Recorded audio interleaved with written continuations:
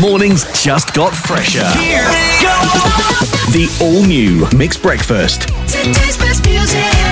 With Aishah, Ardy and Prem. Mix FM. If you've been following our socials, you would know that this entire week we're celebrating women in power. All our interviews are up on mix.my. And today, Prem falls in love with another woman. I do. Okay, because we spoke to Anita Yusof. She is a female motorcyclist who is riding all over the world solo.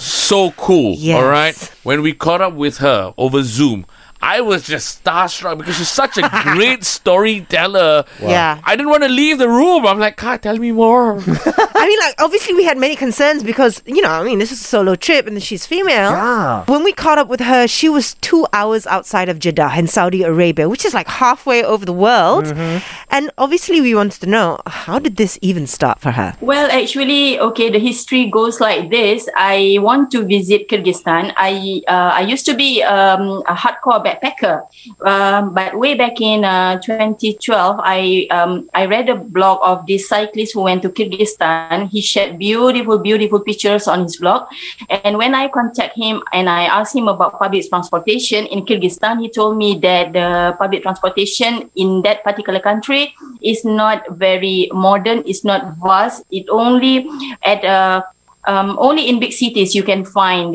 public transport, whereas the pictures which he showed in his blog is at the remote areas. So to visit the remote areas, I must have my own transport. And after I'm done with that ride, then I was like, I get very addicted into riding. And after that, the rest is history. Wow.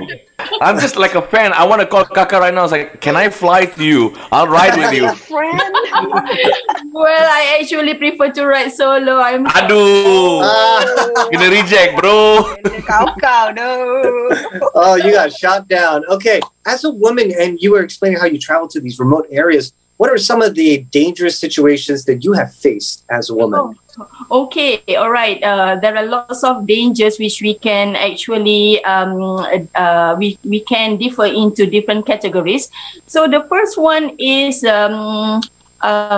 drunk drivers and brutal driving attitude. Okay, so this one is not at remote areas. This one normally happen in big cities, and I must say that throughout my experience riding the world, the most brutal drivers are from India and the neighboring countries, and Middle East also boleh tahan, and also drivers in Mexico, Guatemala, so Colombia, Peru. Oh my God! So there are many times that I almost met with an accident many times. I lost count how many, because of they really don't have any respect for motorcyclists. So when the road is narrow and steep and climbing is a mountainous road, and the bus trying to overtake bus, or lorry trying to overtake lorry, so they actually saw you are riding, and with my small cc motorbike I'm struggling, but they just don't care. That is Anita Yusof, the female solo biker traveling around the world and has won Prem's heart, basically. Yeah, and then she told us more stories. Like, for example, now she has to sleep with a knife. Why she had to sleep with a knife in her hand? When I was in Namibia, I stayed at this hostel, and so happened that it's just me at the hostel, no other occupants. So when the receptionist packed her things to go back home at 6 o'clock, then I asked her, is there anyone who will be here guarding the place? And then she told me, don't worry, there will be a security.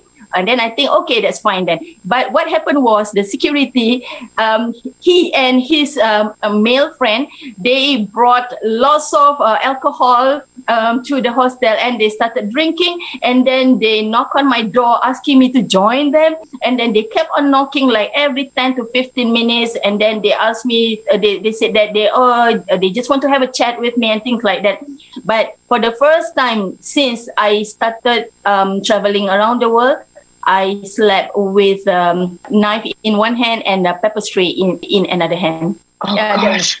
Okay, and then also there are bad roads and rough terrain in Kyrgyzstan, in Patagonia. So you see, I went for my world ride with only 3 years of riding experience. So I'm not a very skillful rider, especially riding off-road. So when I'm riding at the remote areas, there are many times where I drop the bike because the road is very in a very bad shape. Is off-road. Okay, so when I drop the bike and my bike is pretty heavy, even though it's a small cc motorbike, because I carry my house on the bike, and at times, especially when I have some pains on my hand because of fighting with the strong side wind, I can't lift up my bike. I have to wait for long time until a car pass by to help me. So this bad road and also high wind, it can endanger me as well. There's one time when I was in Chile, I was crossing Atacama Desert at that time, and the strong side wind pushed me from my lane to the opposite direction lane, and there was a huge truck coming towards me. So the truck driver, he honked and honked many times, asking me to clear the lane, but I couldn't go back to my lane because of the wind. The wind kept pushing me to the other side. So it was just in the nick of time I managed to get back on my lane, or else I think I won't be here talking to you guys. That is absolutely crazy. You have to sleep with a knife in her hand. And as a seasoned traveler, we needed to know, how many countries has she been to? But I think approximately, if I combine backpacking and also riding, I've been to approximately 100 countries. Wow. I rode my dad's small cc motorbike, but I also, as I mentioned earlier, I also have other bikes. So I also rode my other bigger bikes, but not very far. Like to the neighboring countries such as to Singapore, Thailand, Laos, and Cambodia. I've been to the neighboring countries, and the reason why I didn't bring my big motorbike, I didn't ride the bigger motorbike for my world ride, because of it consumes more petrol. The bike which I'm riding now is very, very fuel safe motorbike. Kak Anita, it sounds like you memang have an adventurous spirit, from your backpacking to your riding. So what are some of the things that you want changed to encourage more female solo travelers? Okay, I think to answer this question, I think people around the world, they should make this world a safe place for solo female travelers by showing some care and also concerned attitude whenever you see a woman, a foreigner traveling alone, and when you notice that they are kind of lost or they are struggling with something, go to them, approach them, and give a helping hand, and tell the woman how you can help, or just offer any kind of help. And you must also regard female traveler, especially solo, as your own sister or daughter. I hope the world can change to be like this. Whenever you regard that person, even though you don't know them, even though they are stranger, but when you regard them as your own sister, definitely you don't want anything bad to happen to your sister. Absolutely. I love the message. Anita Yusof, a female solo biker traveling around the world. Now, she's got a message if you want to be just like Anita, and as well to men out there, what you can do to make female solo travelers safer. Okay, before I answer that question, I would like to share my experience when riding in the African continent. You see, Africa is a continent which consists of more than 50 countries. So it's very common when I'm riding in Africa, I will see that females doing all the hard work. They work in the plantation, and then they cut trees to make firewoods, and then they walk to the river because there's no water supply. So they have to walk sometimes as far as 5 kilometers go and 5 kilometers back to wash their things, and then carry pails of water in both hands while having their baby behind them, and then balancing their big basket on the top of their head. So when I saw this, I kind of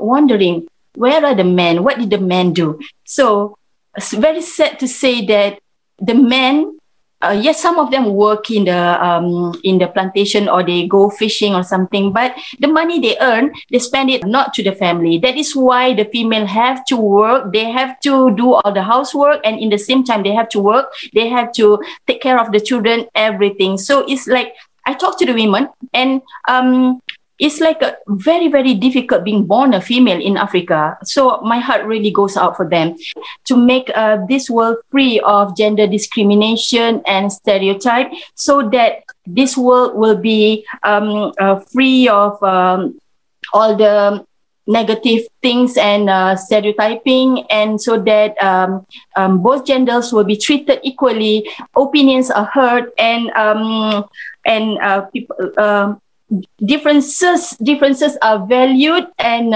appreciated and celebrated. So I hope this can be done. I think the easiest way is to start from the very bottom, which is at home. So treat your daughters and sons equally. So inshallah, they will be raised up and brought up without the biasness in them towards gender. This is a great way to wrap up a Friday, because this entire week we spoke to so many amazing women. We had Joanne Kam, who is a veteran stand-up comedian, Nabila Shaifullah, who is an engineer working in an oil rig, Kokila Vani Vadivelu, who is the chairperson for the Selangor Bar Committee, as well as Steffi Sidhu, former captain of the women's national football team. Yeah, and we just finished talking to Anita Yusof, who is on a solo motorbike trip all over the world.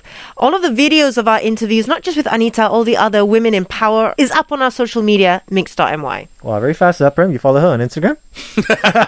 like. Okay.